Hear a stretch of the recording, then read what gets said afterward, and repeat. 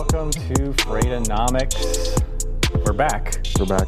We took a little bit of a hiatus last week. You probably didn't miss us. I'm assuming they played a rerun. They did stuff. It was what Global Supply Chain Week was at one point in time. Yeah, and there was something to There do. was other things that were happening, so they were fine. They were fine. I took a little trip. You took a little trip. All is well. All is well. Glad you are joining us here today. I'm Zach Strickland, head of market intelligence here at FreightWaves, joined with Anthony Smith, chief economist here, and we've got a treat today for those of you that are fans of the show and have watched us for a long time. We've got the return of the other Zach, Dr. Zach Rogers, Colorado State University, PhD, or is he a PhD? Associate professor? They're all the same to me. After you get a PhD, doctor. I'm going to call him a doctor. You're just a genius. He'll correct us in a minute as we bring him on and discuss the latest supply chain environment. And I'm assuming the LMI, the Logistics Managers Index, which has had several interesting months in a row from my perspective.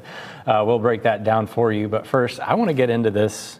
You want to greet the audience first, Anthony? Oh, yeah. So I'll be looking down from time to time. And when I am, I'm going to be looking at LinkedIn. So if you want to join in on the conversation, if you have a question for myself, for Zach Strickland here, for Dr. Zach Rogers, jump in and really be able to, contribute to the conversation.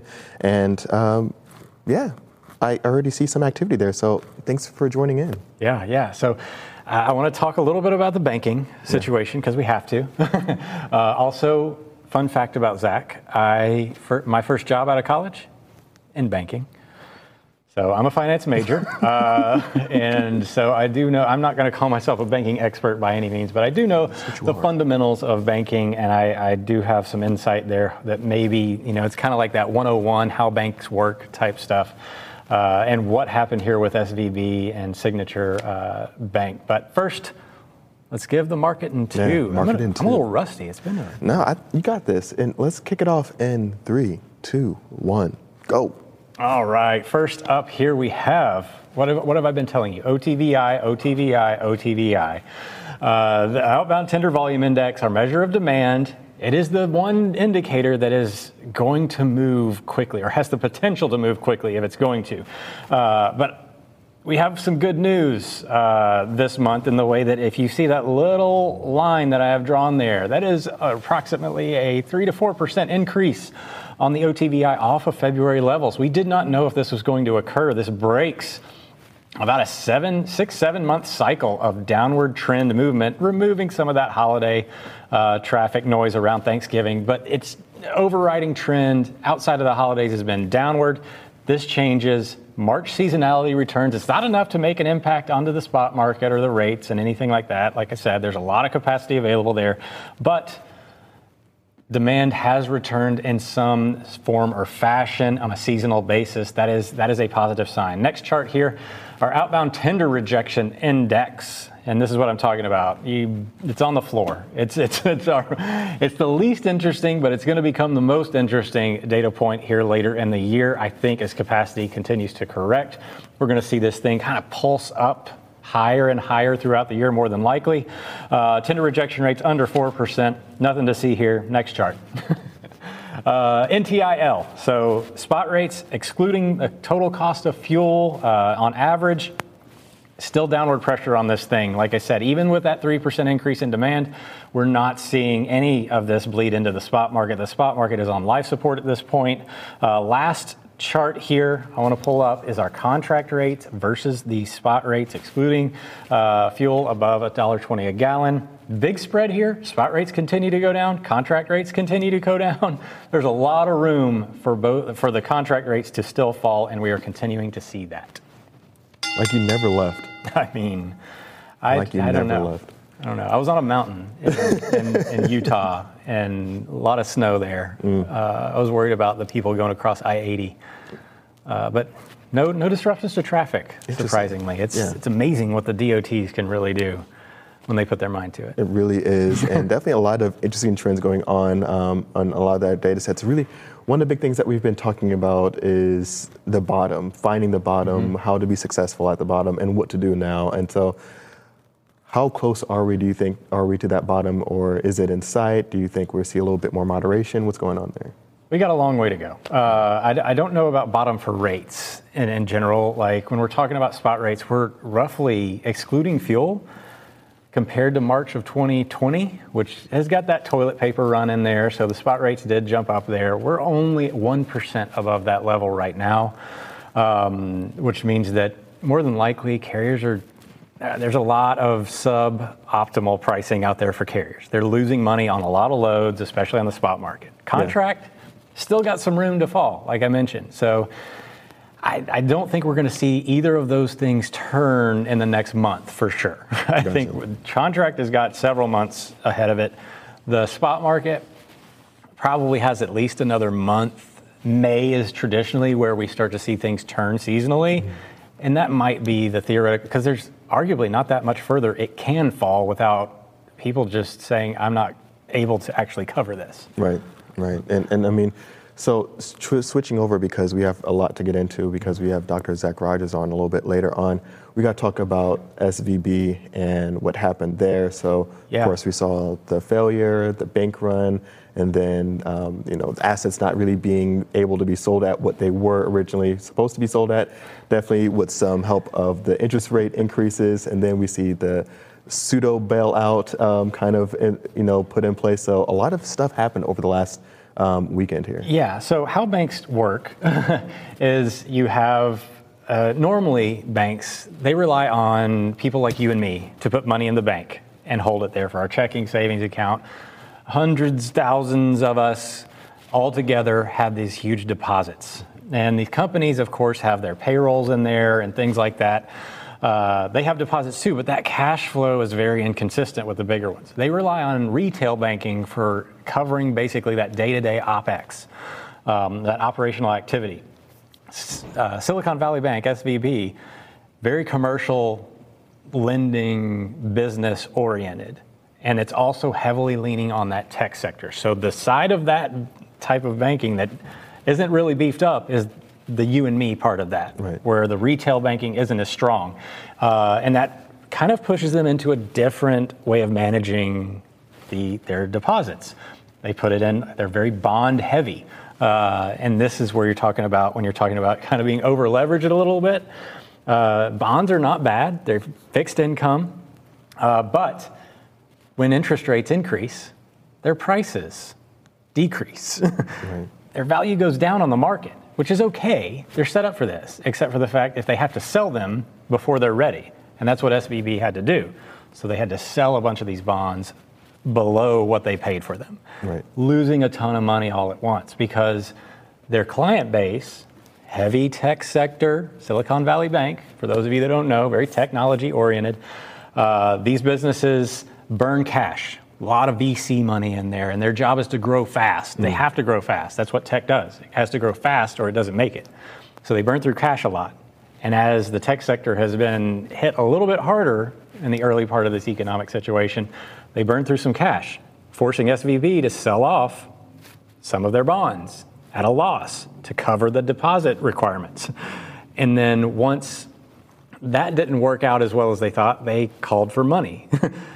And that panicked their customer base, which 90% of their customer base, or of the money, of the deposits, is uninsured by the FDIC because it's over the $250,000 limit. So once the panic happened, that was the end of it. They probably could have made it through, except $42 billion was gone almost immediately as everybody realized, oh no, this bank is in trouble. I got to get my money out. And that's the end of it. And so we see now FDIC stepping in. Everyone's going to be made whole. So, but really, I mean, the Fed can come in and essentially kind of create the funds. But then, of course, there are still some assets that can be sold that can kind of cover some of these expenses overall. It kind of is an isolated event in a regional area for a niche segment, but it definitely has ripple effects when you look at, what can happen after, okay, if this does fail, okay, these companies do go down. Now, they're still not just, some of those large companies, and there's also some smaller companies that also get impacted by all banks have interest rate risk. Right. And what has happened with the federal rate increases, not that rate increases are necessarily bad or something they don't see, the speed with which these rate increases occurred, paired with some economic uncertainty and instability is what created this one. I think I read somewhere that SVB had about 53% of their assets tied up in these bonds, these treasury bills. That's almost double the industry average. Right. So they were more exposed than average. So don't go to the bank and start pulling your money out. That's actually that'll make it worse. Yeah. This one was different. Right.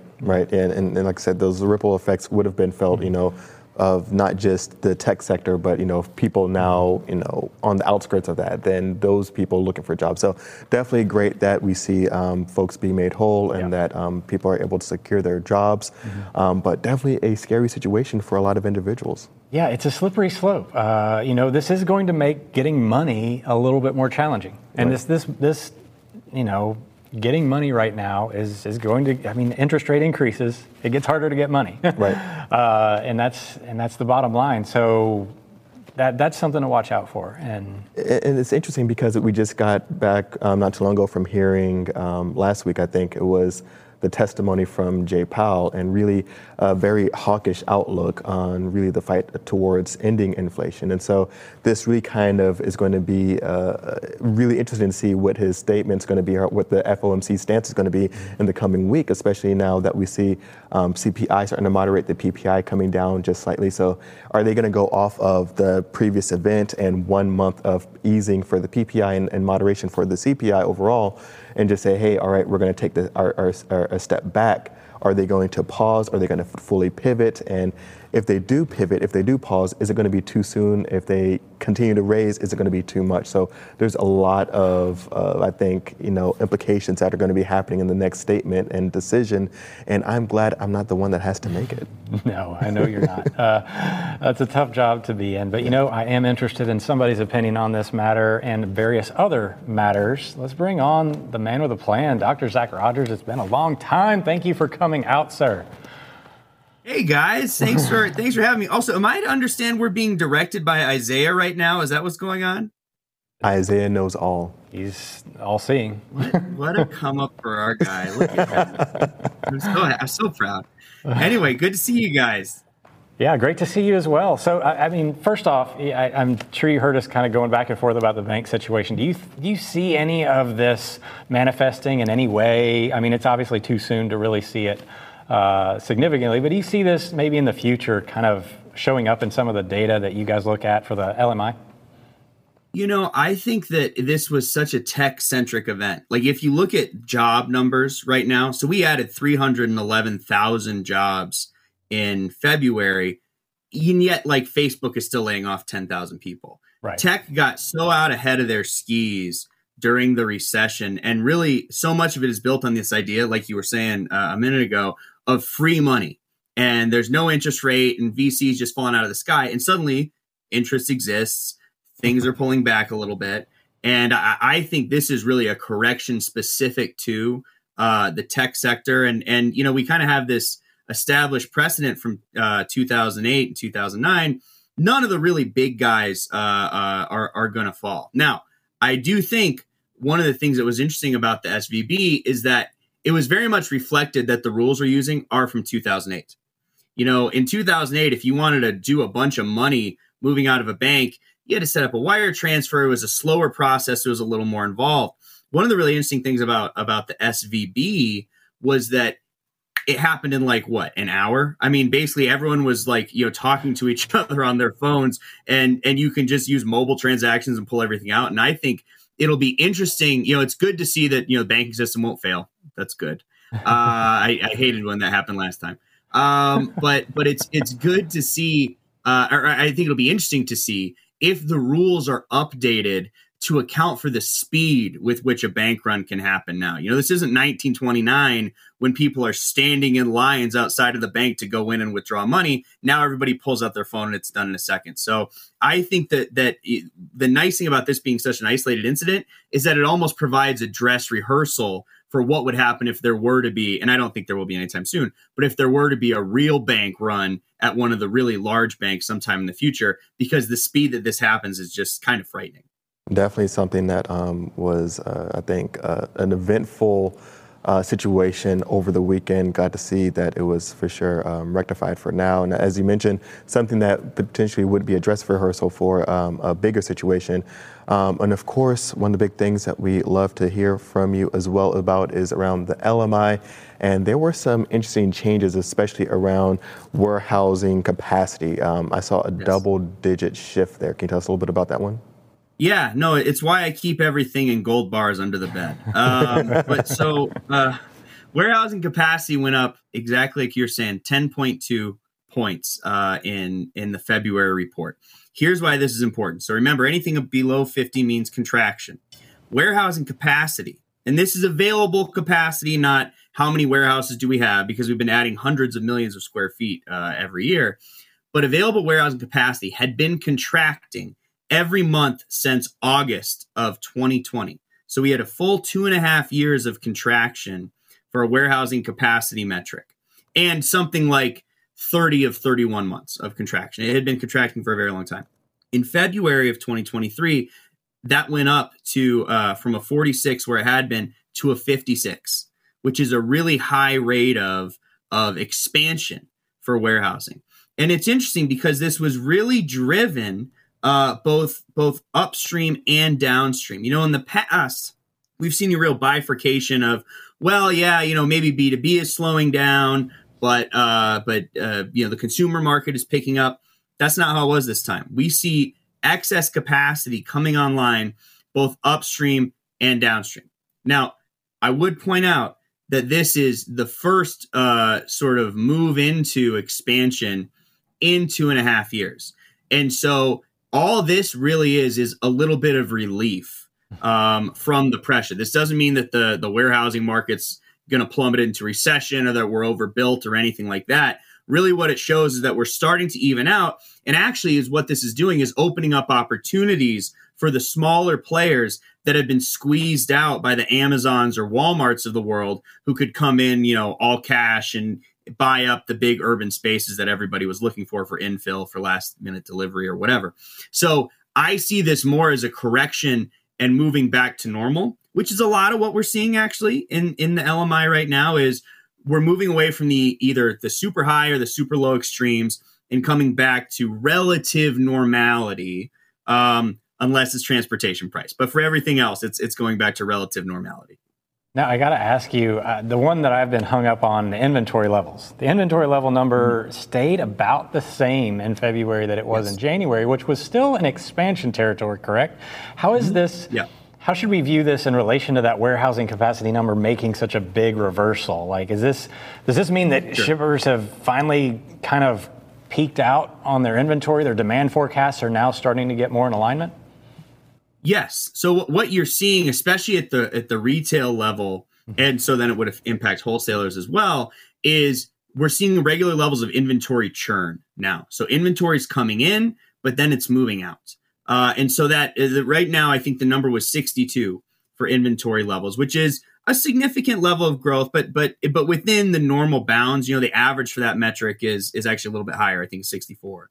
So for it to be 62, essentially that means is that's kind of replacement level inventory. And if you compare it to where we were a year ago, so February of 2022 is where our inventory levels peaked, our all-time high number, which was like 80.1. And so we're a full 18 points down from that. And it's interesting because we've gone through like a whole life cycle with inventory over the last 12 months. We were at 80. We got all the way down into the 50s over the holiday season. And now we see inventory starting to build back up again. And really what this is a sign that Amazon, Target, the big retailers who had these huge bubbles of inventory all through last year that were really causing congestion, and I think actually leading to a lot of inflation because the cost of supply chains was so high, are now gone. And now we're back into the normal cycle of rebuilding inventories that we expect to see in February and March. And so again, I think what we're seeing is a return to normal a little bit. And Zach, when we're looking at, of course, that double-digit gain for warehouse capacity, that doesn't really kind of put an end just yet because it's just 1 month of movements right now. But how long will we have to kind of see this shift here before we really start to see, inventory costs come down from that 70-plus point reading? right? Well, one of the things with warehousing is it's the opposite of the OTVI stuff you guys were showing at the beginning, where, transportation changes every day. It's like a dog chasing a squirrel. It's just, oh, okay, now I'll do this, now this. It goes all over the place. Warehousing are long-term leases, long-term contracts. And so, the spot market for warehousing might start to go down a little bit, but not a ton of warehousing is moved on spot, especially given the capacity we're at right now. So you see a lot of these long-term contracts that may take time to come down. One of the other things I would point out is that pre-March of 2020, we regularly saw warehousing increase. Our average from sort of before March of 2020 was 57, 58. So we are kind of getting back to what we were pre-pandemic, because you always want to be adding space and adding capacity. E-commerce was 10% of all retail pre-pandemic. Now it's 15%. So it's gone up by 50% essentially. And that's only going to keep going up. And so you need more and more warehousing space, especially with some companies still a little nervous about going full JIT with everything because of how burned they were in 2021. And so I think it'll be a while before we really see the cost of holding inventory coming down for some sectors, especially like, commodities or furniture where things aren't moving right now. But it won't be as quick as of a correction as we saw in transportation, because transportation can change so much faster, and the contracts tend not to be there's still long-term contracts, of course, but warehousing is a more contract-heavy market. Right, multi-year versus that single year, that 12-month cycle in transportation for sure. So one of my favorite things that you do at the LMI is you kind of separate the upstream and downstream processes. Are we seeing anything change there? Is the upstream slowing down versus the downstream? The downstream's been kind of like hibernating through the winter a little bit, and now the upstream, I wonder is that churning at all? Yes. Yeah, we're seeing differences. We actually had significant differences between upstream and downstream for warehousing price, transportation capacity, transportation utilization, and transportation price. So in almost every case, our numbers were higher downstream. And really what we're seeing is very similar to what we saw in 2019. I think this is almost a repeat of what we saw then. Remember 2018, build up a lot of capacity, everything's great.